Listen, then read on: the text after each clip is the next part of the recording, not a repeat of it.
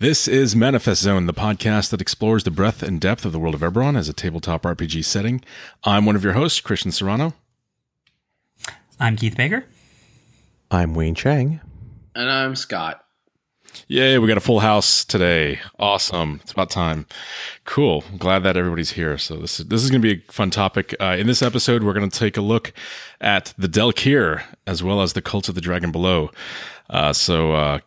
Get ready for some nice cosmic horror and other terrible craziness. Things. It's going to be crazy. Madness, chaos, entropy. So to start with, Keith, you've got an article that you read. Let me try that again. You have an article that you wrote some time ago on the Daelkyr and their cults, and that's on your website. We'll have a link to that in the show notes. Do you want to talk a little bit about that, or do you just want to one thing I'll say there, just because there's a couple points I cover there in some depth, just that we may not touch on as much here. One of those specifically is a lot of people ask, why would anyone join a Cult of the Dragon Below? What's the appeal? And that I explain in a lot of detail. And also, there's a whole thing on, again, sort of, why do the Daelkyr look the way they do? Why do they have the sort of powers that they do? And so those are things we'll probably touch on in some degree, but both are covered in fair detail on that post. Cool.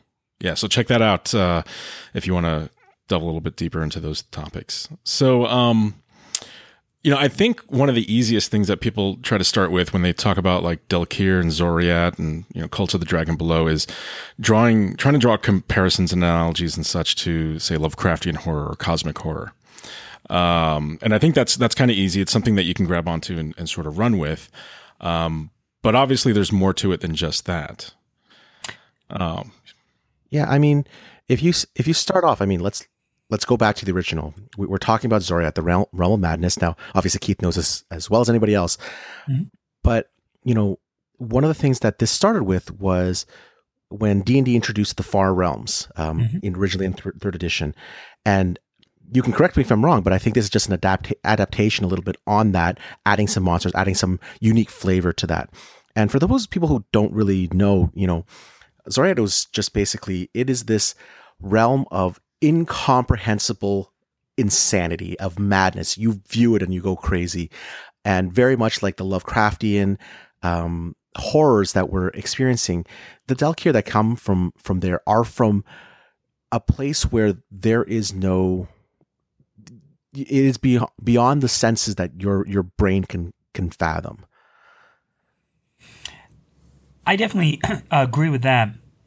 And the thing about Xoriat is, on the one hand, it is very much an adaptation of the Far Realm. And again, as Wayne was saying, the Far Realm is sort of the ultimate alien, unknowable, incomprehensible.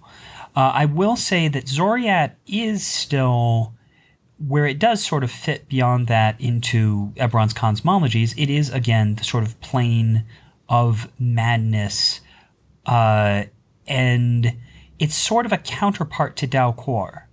Daelkyr is dream, and dream is sort of wild imagination, but there's still generally a shape to it. And the point of Xoriat is it's sort of, again, imagination, emotion, but completely wild, untamed, unknown. And so the point is, all sort of mortal creatures have a connection. If that connection is too strong, it causes madness, because too much perceiving Xoriat, again, it just doesn't work sort of with our reality. At the same time, it is the point that it is also a place that can give people inspiration.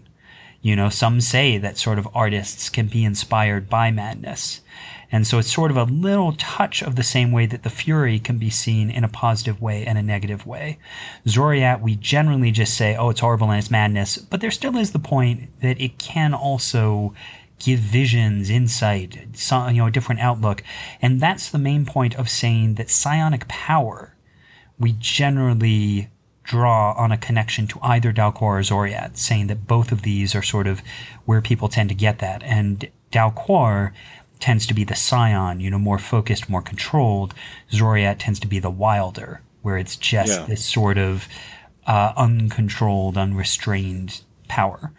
But I'd also just like to say I'm an enormous Lovecraft fan. I've obviously done Cthulhu Bloom, The Doom Came to Atlantic City, Cthulhu Flux. And so obviously, on top of the Far Realm, Zoriat is inspired by that. It does draw on a lot of things. I will say that Eberron also does have the overlords of the Age of Demons, and that touches on that a bit as well, where those are these ancient, vast entities that can someday be released and sort of wreak havoc. Whereas in a sense, the point of the Dal'Kir and Zoriat is we don't even know what they want or why they're here. That it's not even clear that, the Dal'Kir want to destroy us as much as just to change. We can't even really understand their motives. And so I'm saying the overlords also fit into that puzzle of the overlords are the thing that if unleashed, they will just completely sort of wreak havoc upon the world. Right, and you make an interesting distinction regarding the Plane of Dreams and Zoriat, or Dal'Kor and Zoriat. And I always saw the Plane of Dreams as a place that's sort of constructive, right? You're creating constructs, and things that are orderly. And while dreams might seem chaotic, there's still a sort of logic to them. You fit them together. You shape them with your thoughts, with your mind. And what we're saying is Zoriat is the unimaginable. Right. It is what you can't conceive. Whereas with Dal'Kor, it is you shaping a reality based on what you imagine. And it's interesting because if we think about the planes and the relationship to the material plane, they can influence things such as war Absolutely. or climate and weather or whatever it might be. And even right now, as we're talking about this being, the Zoriat being incomprehensible, it's incomprehensible even to me to understand how Zoriat touching the material plane would affect the world of Eberron. Like the ideas could just be completely wild there. Maybe that's something we can talk about when we get into like GM advice. Sure. That's intriguing as we talk about this more. And that's not something I have not focused on before. And one thing I'd touch on there, both to Wayne's point about the Far Realms and about Eberron, is Zoriat is also one of our primary sources of aberrations. Mm-hmm. And the point of that is saying that an aberration is something that is fundamentally unnatural, that basically just for whatever reason just does not belong in our world. And that is, again, sort of tied to that point of one of the basic ways that Zoriat affects the world is it creates aberrations. Where it bleeds through, you get things that just have no place in nature. Right. Scott, what do you think? Yeah, so Keith hit upon a really interesting point. I think sometimes people look at Zoriat and the Dal'Kir as this nightmarish madness and forces of destruction, but it's like Keith said, it's actually complete opposite of that. It's nothing but creation. You look at and we'll get into this, you look at what everyone that is native to Zoriat is capable of in the realm itself. It changes through creation. The Dal'Kir changed everything through creation, never destruction. Right. Just incomprehensible creation. Right. Yeah. Right. And in a way, it's almost a little like the Traveler. Of the point is what they're really about is change. And that change may feel like destruction to us. But really, as far as we can tell, that's not their goal. It's a side effect of what they do, Right. Wayne, what are your other thoughts? Well, just going back to the aberration thing, like one of my favorite creatures to use, obviously the Mind Flayer and aberrations, and when I play D&D, and having a basis, having somewhere where all these aberrations come from, and like Keith said, aberrations have no place in the world. They are not natural. They are not whatever. They are born from this warping energy, this power, this madness from this realm. But it doesn't destroy it. It's not like you walk into this realm and you die. You walk into this realm and you are changed. You are forever changed. Just like when the Dal'Kir came and they created the Dolgrims and all those things. When the Mind Flayers, their generals or their lieutenants came, they took over things. When you look at a Aboleth and its mucus creates these different creatures, it is about that change, about that. And if nothing else, and we're going to talk about Dal'Kir in a sec, obviously, in nothing else, that constant change, that constant alteration to become from quote unquote normal to that aberrant thing is one of the biggest things that we're going to talk about when we talk about GMing or DMing these things, is that there's they're not here to destroy something. They're here to recreate it in the image that they want. We just think it's horrible. And I think that's a very interesting point, again, coming back to Dal'Quor, of saying Dal'Quor is a world that we change with our memories, with our thoughts. We shape it. Whereas in a sense, Xoriat changes us. Contact with it changes us. Right. I'll throw out just a random detail because it doesn't really fit into our other discussion points, is that while there's differing views on this, the view I've always given is, in my opinion, the Mind Flayers are essentially Dolgaunts, Dolgrims. These are what the Daelkyr made from goblins and hobgoblins. I like to say that the Mind Flayers are actually what they made from the Gith. That basically Eberron isn't the first world they've come to. They've been to other worlds. They made Mind Flayers from the Gith, and they did basically destroy the Gith world. Right. And thus, for me, how the Gith fit in is they're now sort of scattered across the multiverse because, again, their world was destroyed. And the reason they hate Mind Flayers so much is that basically it's this reflection of them. It's the weapon that destroyed their world. So it's a different approach, but it still maintains, because this is what is all about, Eberron is all about for me, is keeping a lot of the sort of themes that we've had in D&D all along. The Gith and the Mind Flayers, are constantly feuding, but making it a different reason and saying it's because that's what they were, that this is them changed. Anyhow, that's just a thing. Yeah, no, that's pretty cool. Very cool. So any other thoughts regarding Xoriat and such before we move on? No, I'll probably get sued. Motherfuckers. So let's talk a little bit more about the Daelkyr themselves. Then we know that there's that they're trapped in Kyber. But I think an important piece of that is the fact that they're not actually powerless. It's not like the overlords who are bound and powerless. The Daelkyr are still moving about and they're still active. So let's talk a little bit about that, I guess, and understanding, how they work, what's their motives, and how are they still active? What kind of things are they still able to do? Well, I think you hit the sort of critical point of that the overlords, we very much sort of say they are completely passive. They are completely bound. They have no direct ability to influence things, and, they're essentially slumbering. It comes back to essentially in that they are very much like the classic depiction of Cthulhu. They can't do anything directly. They might be able to influence people mentally.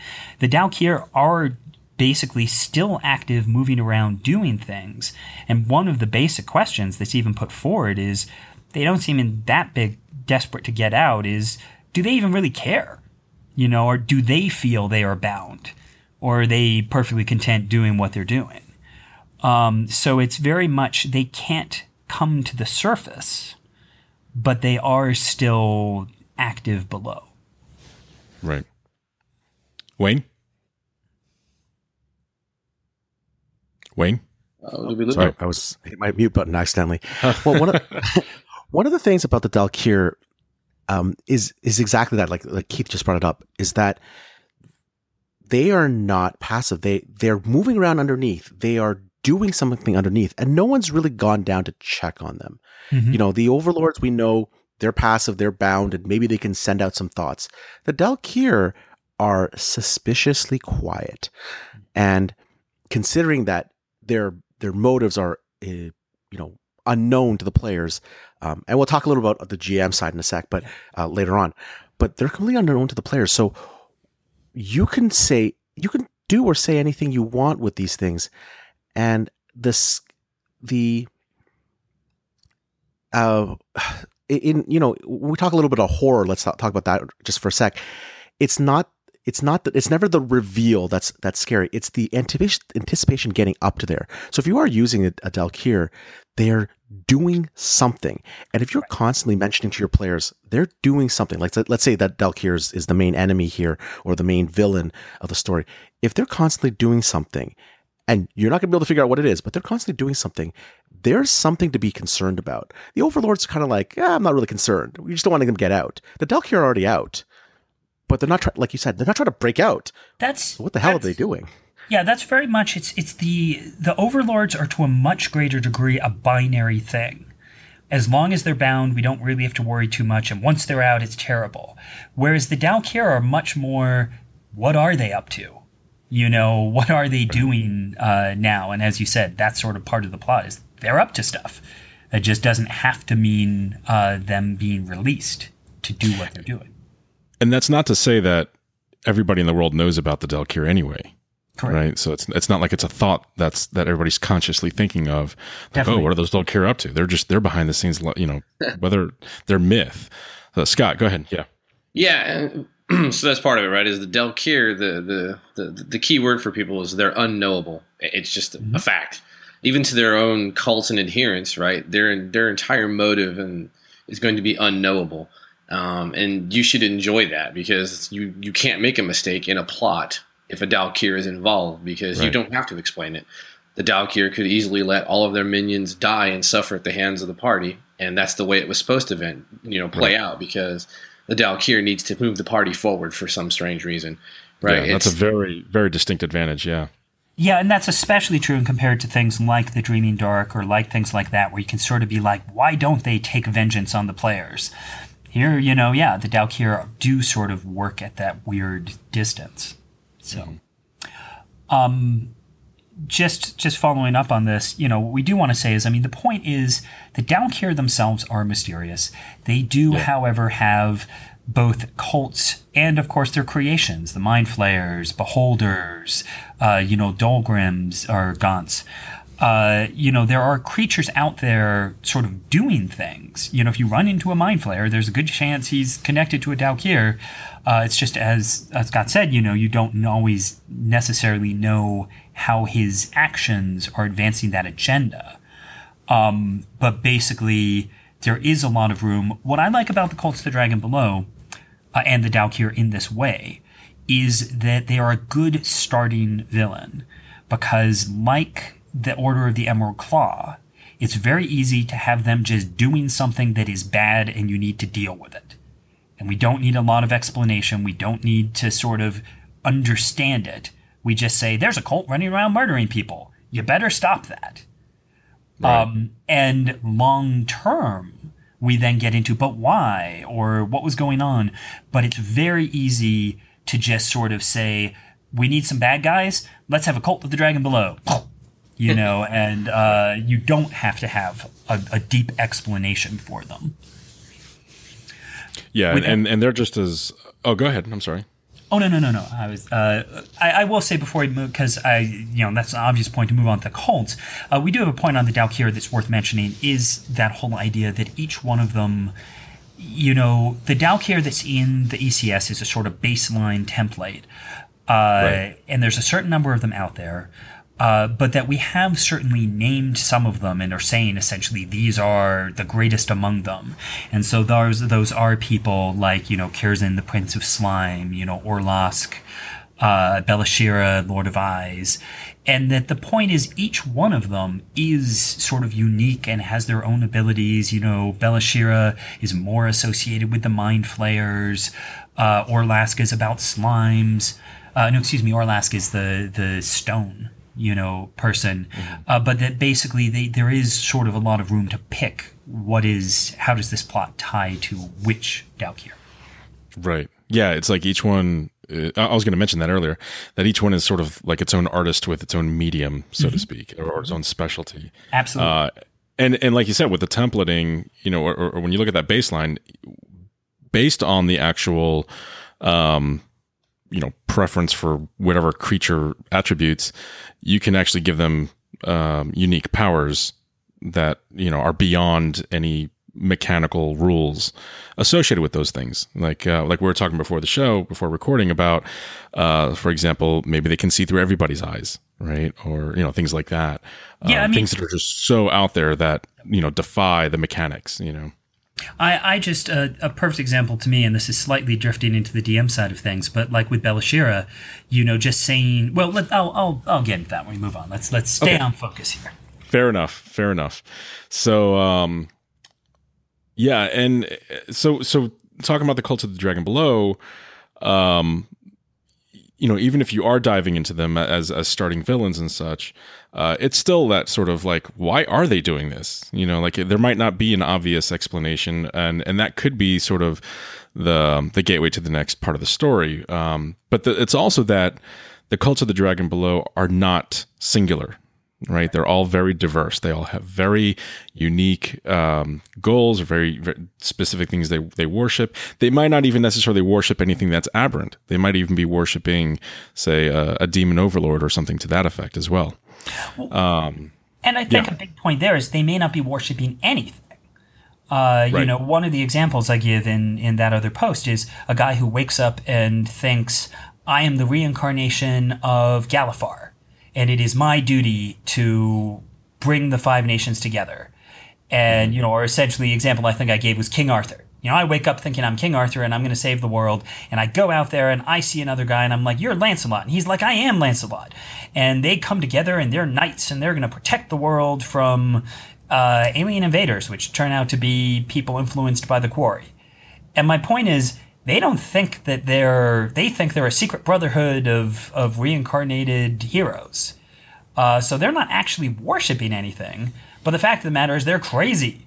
They are not. They're randomly running around murdering people because they believe that this thing is going on. And so we refer to them as a Cult of the Dragon Below because they are a group of people, following this insane agenda.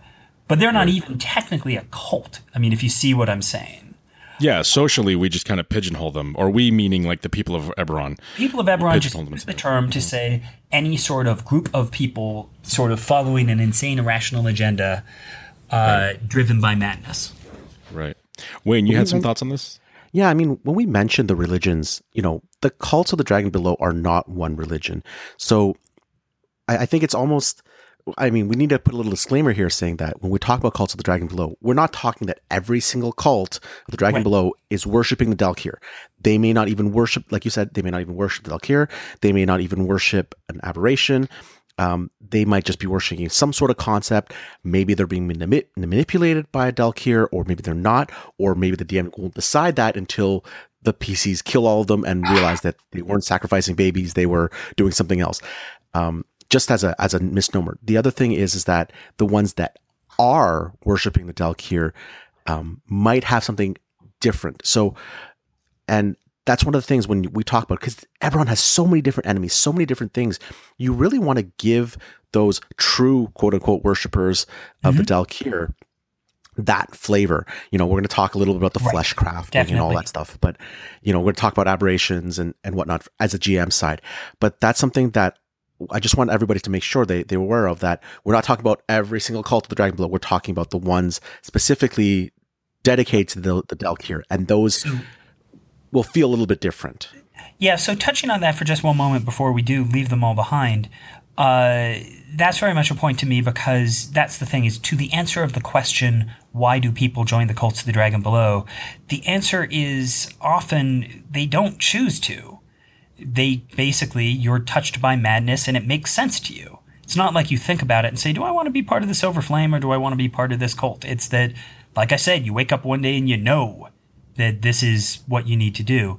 With that said, definitely there is the point that, especially in the Shadow Marches, you do have sort of old, long-term cults, cults that have lingered since the incursion, the Gibberine cults, followers specifically of the various Daelkyr, and that those do sort of touch more on this sort of classic Lovecraftian, sort of Innsmouth sort of scenario. Right. Scott? Yeah. So we kind of dipped into it at the beginning, and this will probably be a nice little movement into the GM section. But when we started talking about, there's why would you be involved in this? So just peel back from the fantasy setting and go into our Earth and look at things like Heaven's Gate, Jim Jones. You don't need reasons. You need charisma, which powerful cult leaders have, right? And people will do almost anything. And actually, they will do anything because they think they're in the right and they think they're on a path of enlightenment. And that is really all you need to make these things role play effectively. Agreed. Yeah, absolutely. Yeah. Yeah, and actually that leads me to something else I'm going to mention in the GM section later on. But yeah, you're right. That's a good segue into the GM's part of the topic. So why don't we go ahead and let's do that. Let's dive into that. So a really cool thing about the Daelkyr, and very similar to the Overlords in many respects, is that they are masterminds, right? But it's really hard. We talked about this. It's really hard to understand what their motives are, how they operate, what their mindset is, what their outlook is. They're thinking about things in ways that we could never, ever comprehend, right? So as you mentioned earlier, Scott, that's something we can use as GMs to our advantage. It doesn't have to make sense at all. It could be complete bonkers, crazy chaos. And we can use that to keep the players on their toes, to do things that just don't make sense. It's kind of liberating when you really think about it. I might be a cultist at the end of the show. But yeah, it's we could change their plans. We can change their motives, or maybe they never changed at all. But it just seems that way, right? Yeah, and to me, I mean, this comes back to the point that you can go completely bonkers. I mean, there's sort of these three layers. You can go completely bonkers, doesn't make any sense at all. You can have something that clearly makes sense. So in my novel, City of Towers, there is a cult of the Dragon Below that is grabbing people with dragon marks and removing their dragon marks through a bizarre method. Right. There's a mind flayer removing people's dragon marks. Right. And the point is, why is he doing it? What I'm saying is, it's not something that makes no inherent sense. It's interesting. It's an experiment. He's clearly up to something. But within the course of the book, you never find out, is he working for someone else? Do they have a plan for these dragon marks? That's not really important. But it is still something that's sort of like, okay, this feels like there is purpose to it. We just don't know what it is. And meanwhile, on the other end, going back to, as we said, the sort of long-established cults, you can also just have things like, it's the harvest. This is the time of the year when we kill strangers. Or the stars are right and it's time for us to, gather the hearts of 5 noble people. It can be a thing very much that it makes sense to them because, again, once every 500 years we do this thing. Right. But it still doesn't have to be part of a clearly defined long-term plan the way that many other groups generally should be. Right. I think one of the things that go ahead, Wayne. Daelkyr is that no matter what kind of villain you use, there should be some good motive. Now, you can hide this under layers and layers and layers. And each motive has an objective and a method. So when you're talking about Daelkyr, the motive or the final objective could be completely insane. You could mix 6, 7, 12 different plans, and you have the chance of just being like, I'm going to put this tenuous thing together and it's going to work because it's that kind of insanity. But we have to also remember that these creatures are incredibly smart. They should have there should be some sort of motive. Their plans should be insane. I mean, the way that they go about it should be completely crazy.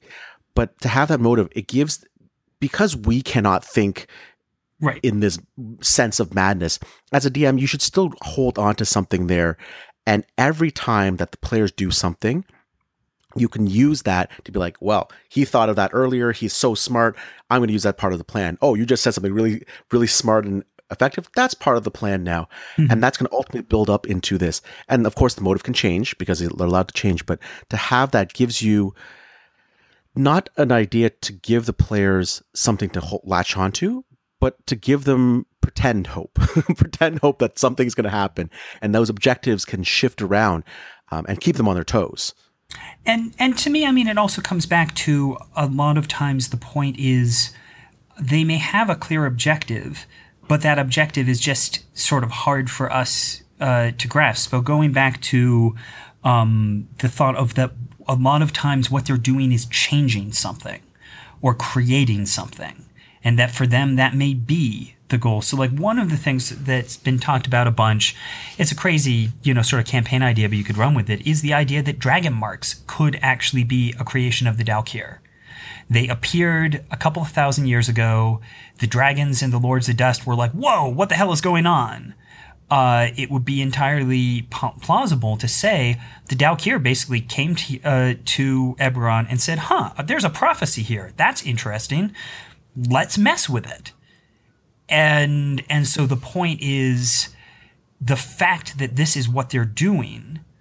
Normally, if it was the Dreaming Dark, you'd say, well, they're doing this because it'll save their world. If it's the Lords of Dust, they're doing it because it will release their overlords. With the Daelkyr, they may be doing it because it will change the way the prophecy fundamentally works.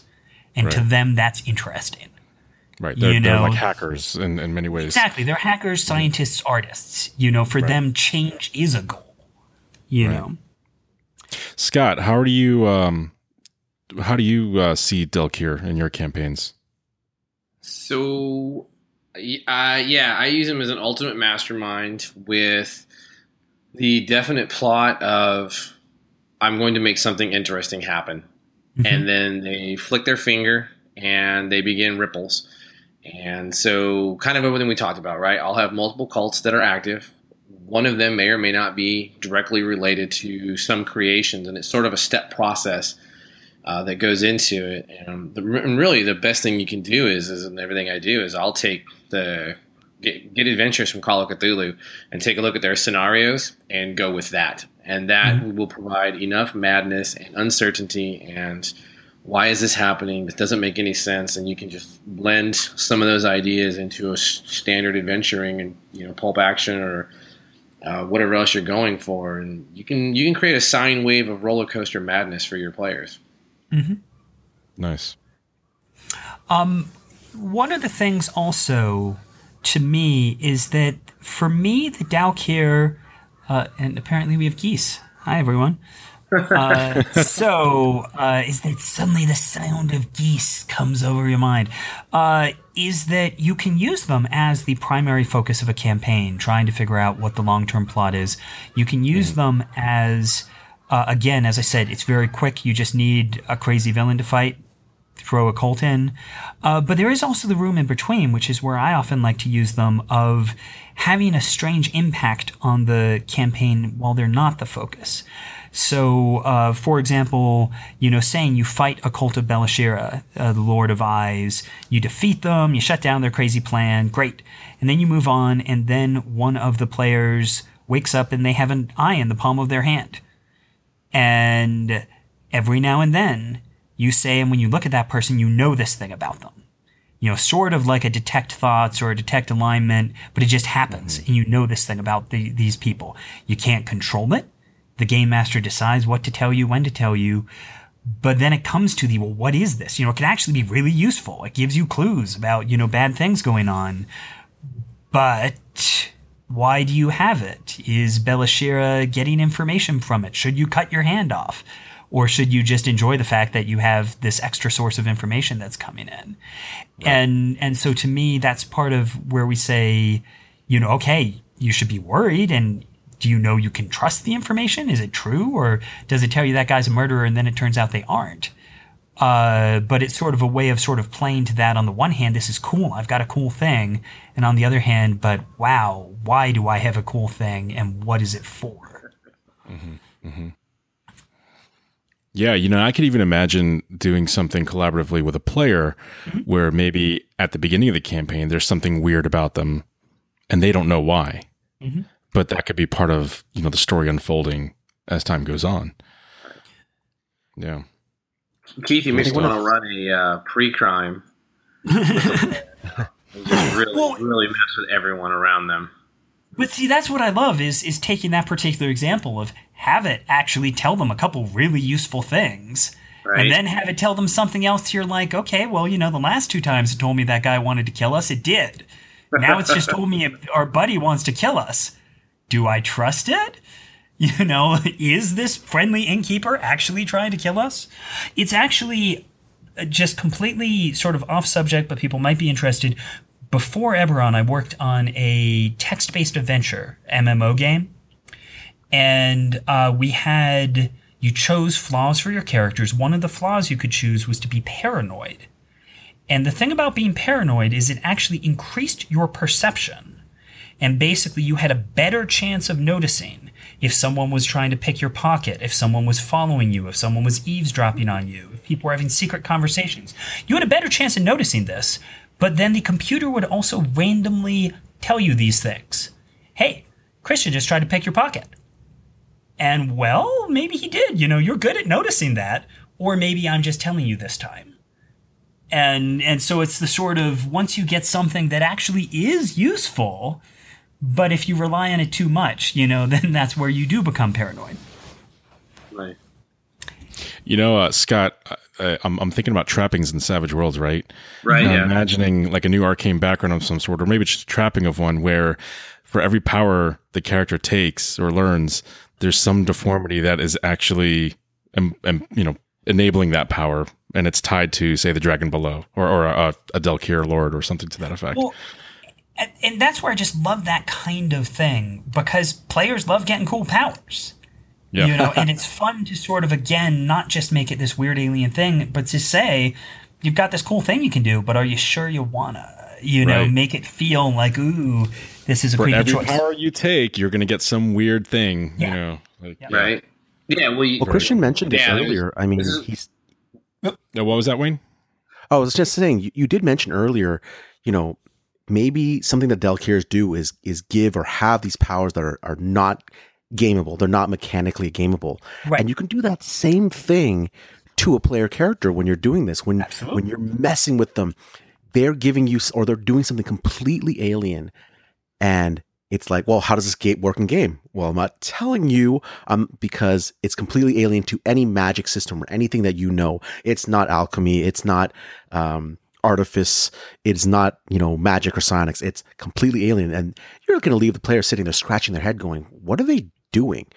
And and like we said, it just messes with people because you're like, you roll a couple dice behind the screen and they're like, okay, well, this happens. You're like, what when that happens?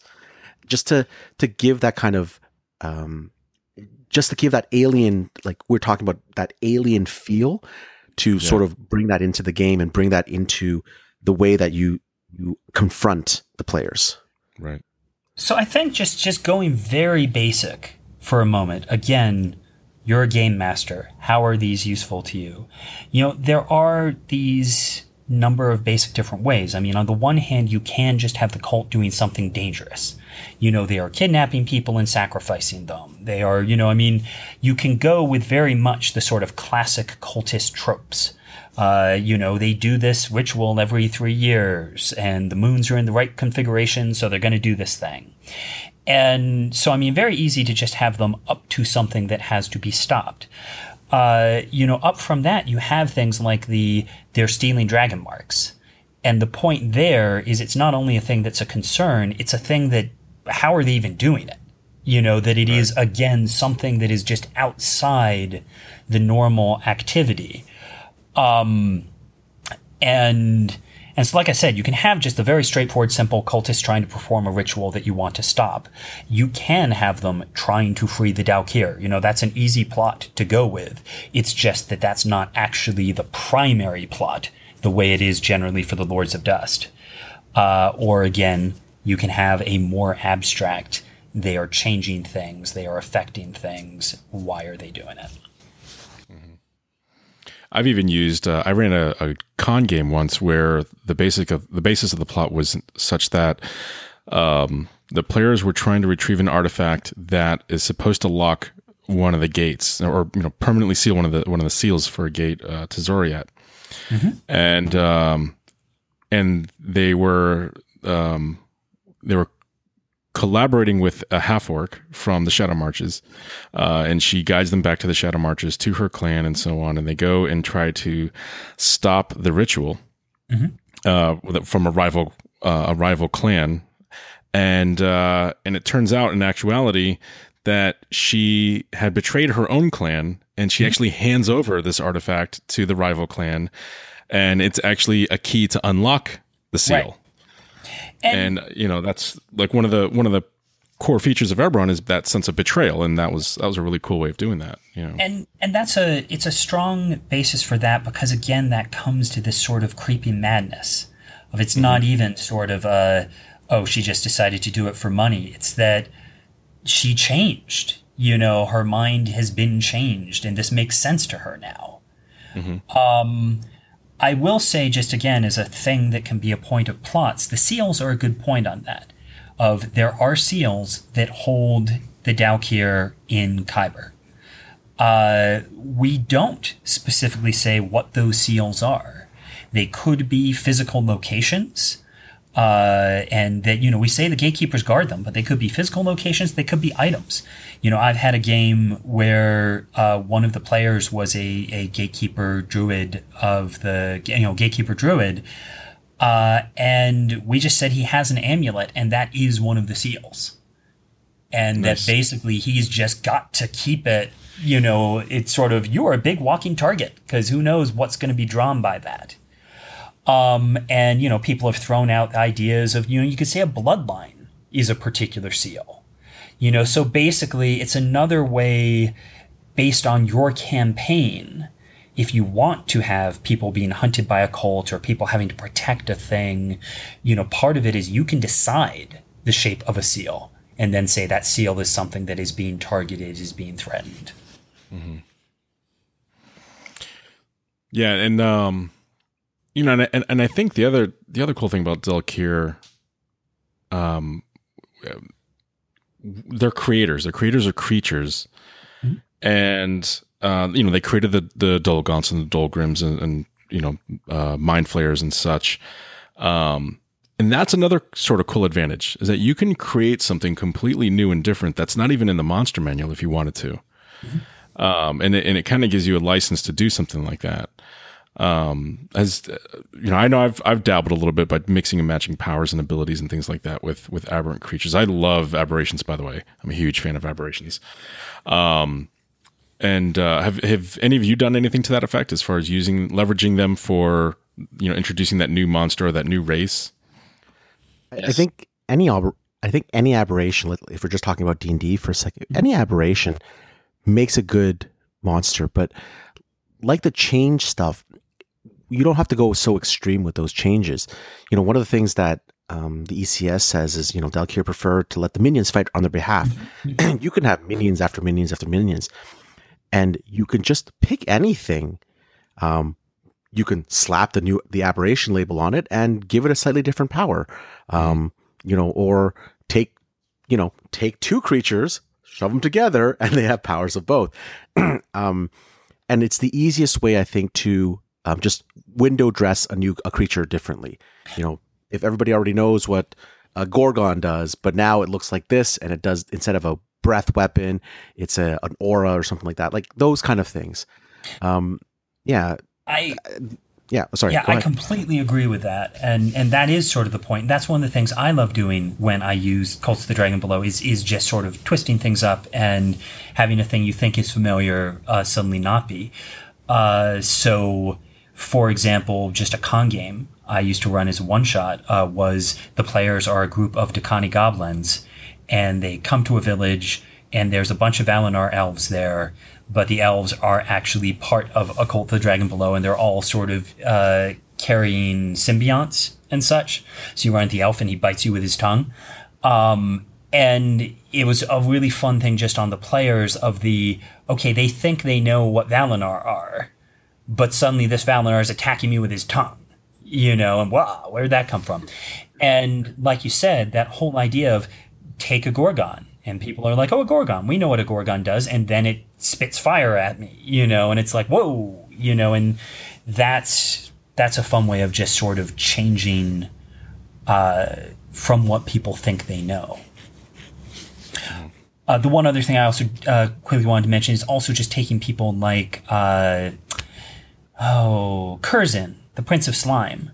There's an article I wrote on him up on one of the websites, I forget which, And, one of the points we note there is, some of his cultists sort of think anybody who has a cold is influenced by him.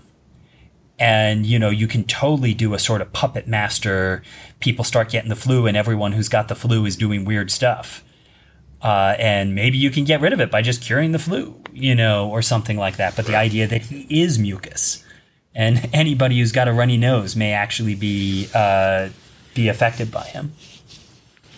That is beautifully gross and grossly beautiful all at once. Awesome. So, I think the other thing about the Cult of the Dragon Below is that they don't necessarily have to be evil per se, just have strange motives.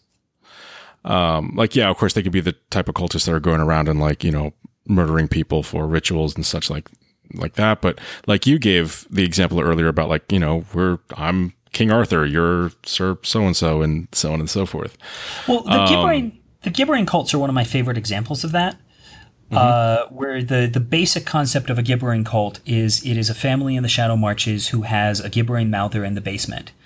And whenever somebody gets to be 40 years old, they feed them to the Gibbering mouther. And as far as they're concerned, if you listen to the mouther, you can hear them. They're still with it. They're talking to you. And of course, anyone who listens to the Gibbering mouther is confused and goes crazy. That's what Gibbering mouthers do, but not them. They hear something. Right. And the point is, they're not. They don't want to kill you and feed you to the Gibbering mouther. You don't deserve it. This is eternal life in the embrace of the voices. And so the point is, they don't have to be evil, but they're creepy, if you stop at the inn and discover they have this Gibbering mouther in the basement. And then if you end up killing it, you've just destroyed their, hundreds of years of their ancestors being part of this thing. And they're going to freak the heck out. But yeah. So I think what's interesting about that is that, you look at the campaign setting books and there's domains associated with Cult of the Dragon Below. But what you really could do is you could expand that and simply say for each cult, pick a different set of domains. Maybe love and passion are some of those things, or maybe, whatever it might be that is, specific to the flavor of that particular cult. It doesn't have to be this universal thing for every single cult, right? No, I think that makes a great deal of sense. Mm-hmm. I mean, I love the idea of, paladins of the Cult of the Dragon Below. And again, you could pick almost any oath just because it's all about what does your particular cult or character believe. Right. Exactly. But that's moving into player stuff. Yeah. Do we have anything, before we move into player stuff, do we have anything regarding GMs that we want to touch on before moving on? Well, just really quickly in terms of 5th edition, take a look at the DMG, look at the madness mechanic and how it works. This was really brought out in the Out of the Abyss storyline, Rage of Demons storyline.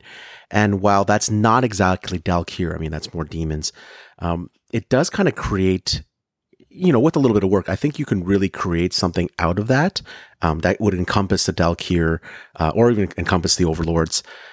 But that madness mechanic is extremely inconvenient. It's one of those things that's extremely bad, especially depending on when you get hit with it.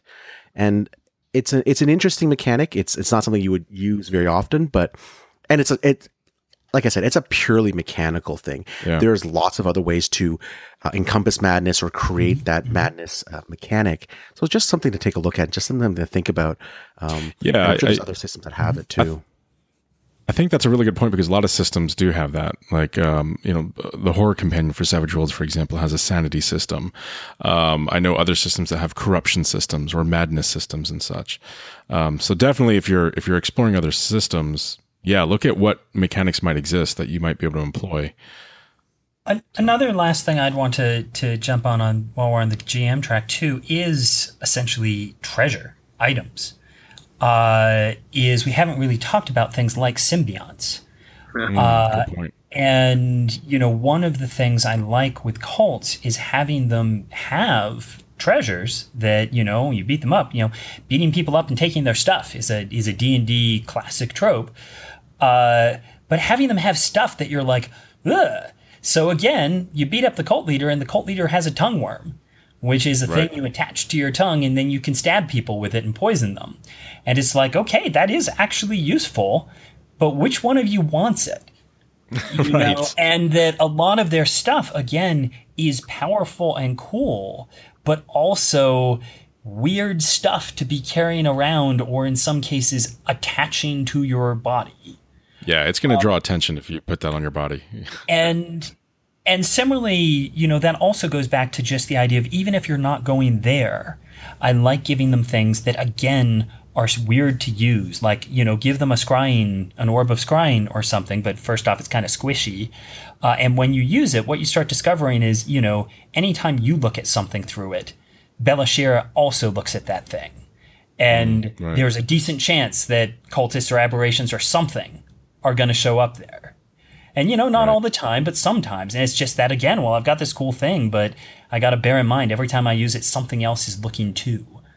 Right. You know, and I like just making their stuff interesting, I think. Or even, again, going to the novel, they took a dragon mark off a guy and put it in a bottle. And now you have a dragon mark in a bottle, and what are you going to do with it? Right. You know? Scott, you were going to say something? Oh, yeah, no, there's just the symbiotes are, you can get really, really cool, really weird. Mm-hmm. There's a lot of ways you can go with that outside the book. I know that the tongue thing definitely is really on. Yeah, I mean, there was when Eberron came out, it was one of the first things I thought of. There's an old supplement for Rollmaster called Dark Space, and it has things like living spiders that become attached to your arm, and they have this chitinous blade that slides out. And it's just these real disturbing features. Well, and a really simple thing to do if you just want a cool and different symbiote is actually to use docents. Oh, yeah. And just have an organic docent that attaches to a person. So, you know, works just like a docent, but it's a living thing as opposed to, you know, an orb that you plug into a thing. So, you know, you do have your little buddy who will tell you stuff, but he's the eye that's attached to your throat, you know? Yeah. Oh, yeah. And hey, Creepy. he can tell you when you're being scried on, you know? And I've never done that before, but now I really want to do it. So I might have to do that in my next game. You just gave me a whole ton of ideas in this conversation so far. So yeah, Okay. this is good stuff. So speaking of players with weird things attached to them, mm-hmm. What should players keep in mind with regards to Cult of the Dragon Below, or even the Daelkyr in general? My top thing is, as a player, even if you're familiar with the campaign setting and you're familiar with what Daelkyr are and you're familiar with Cult of the Dragon Below are, presume that you don't know or that your character doesn't know, right? Mm-hmm. Try to at least role play that, because then, you know, embrace the unknown horror, the thing that's slowly revealing, or just the weird, crazy oddness of it all, right? Mm-hmm. I also think that it's important to give the GM breathing room so that they can create their own vision of a particular cult. Mm-hmm. Yeah, if we try to prescribe our assumptions to it, then that can be stifling in a lot of ways. I think it's a very good point that it is all too easy in something like D&D to see the world as numbers. And a lot of what comes into embracing like a Lovecraftian story is to set the numbers aside and just think about what is happening. How weird is, you know, disturbing is this? Again, I've plugged, I've stuck an eye onto my arm and it's talking to me at night, you know, and set aside that it tells me when I'm scrying. Just think about, what is that like? You know, How do you really feel about it? And so, as you said, sort of really trying to imagine what this situation really is like for your character. Right, letting the characters be afraid and feeling uneasy and disturbed and such. You know, that sort of downward spiral into madness, even, you know, embracing that. Definitely, for me, one of the things I like to say is, as a player, is there's a lot of fun backgrounds for player characters going through the Cult of the Dragon Below. Mm-hmm. The first, you know, you can just have a character who just believes something that is simply, you know, yes, my character is just crazy. So, I mean, like, one of the examples, you know, is you could have a paladin who, you know, again, believes that they will earn their passage to the Vale of the Inner Sun by, you know, killing worthy enemies and essentially playing your divine sense as, ooh, the voices are telling me this is something worth killing. Nice. And hey, you're still a champion, you're fighting bad things, but can you make it a little creepy for the people around you because the voices are telling you things? Right. Right. Or the other thing is, I had a great time one campaign where I basically played a fighter who thought he was a paladin. And he went around and acted just like a paladin, so I was going there being as heroic as I could, and there was an actual paladin in the group who I tried my best to out-paladin. But also I was saying things like detecting, I sense evil in this man, which I know detect evil powers. But, so, I mean, it can be kind of fun. And part of what's fun there is the other players are like, is he a paladin? I don't know. And so from the straight up, you just have a character who has some crazy belief, to the idea of exploring, it can be interesting to actually be a follower of a literal established Cult of the Dragon below, that's just not evil. And you can still be doing good things. Both of those can be a lot of fun to, give you a lot of role-playing hooks to work with. Wayne, do you have some thoughts? Yeah, one of the things, and Keith mentioned this, he mentioned both of the points. I just want to put them together. Mm-hmm. Number one is when you're playing D&D, when you're playing Savage Worlds, obviously, we're big fans of both of those games. The problem is that you do think of this as numbers. In D&D, you pretty much want to kill everything. I mean, they even give stats to deities because we want to go and go kill them as players. But in Savage Worlds, you are competent, you are confident, you are this hero character. So even then, even if you don't give it stats, you're still going to want to try to beat it because you're like, well, I can still give the exploding dice. Mm-hmm. Yeah. The dangerous thing about Savage Worlds, I'll say, though, is that so can the bad guys. Yes, exactly. The one thing is that, and this almost goes back a little bit to the GM part, is that take a look at some of the stories that play on the Cthulhu mythos, or games that are specifically built for the Cthulhu mythos. Those players, those characters are not as competent. They're not as heroic. They run from a lot of things. I mean, you don't shoot Cthulhu in the face because, and for the players, you have to play that. You have to try to play that aspect of, this is a supernatural horror. This is an apex supernatural horror in a supernatural game. How do I use that and role play it well and still get to play my hero character that's a paladin that gets to smite things? I think that's also a really critical point for the game master, going back to both of those. If that's your campaign, D&D players are coming in generally with the inherent assumption that they have a fair chance to beat anything, that the world is balanced. Whereas, Call of Cthulhu is completely the opposite. That you are often not going to be able to just charge in and start shooting at a problem. And so I think it is worthwhile for the game master running that kind of campaign to say, be aware, there are things that you're going to be smart to run from. Don't assume that that every challenge you face is something you should fight to the death. Yeah, and I'll say that that's certainly true for Savage Worlds in a lot of ways. You have confident characters that have, they have the wild die, they have, bennies and so on, but so do the wild cards that are the bad guys, right? And so anytime you go up against something, there's no encounter balancing or anything like that in Savage Worlds. Right. It might be a situation where you're like, your best option is to run away.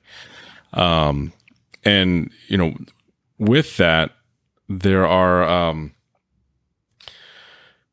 there's basically ways to tweak what are called setting rules in Savage Worlds, right? Mm-hmm. So while, for example, there's certain things you can do with bennies or, whatever, different mechanics and such, you can tweak setting rules to accommodate the type of story you want to tell. Mm-hmm.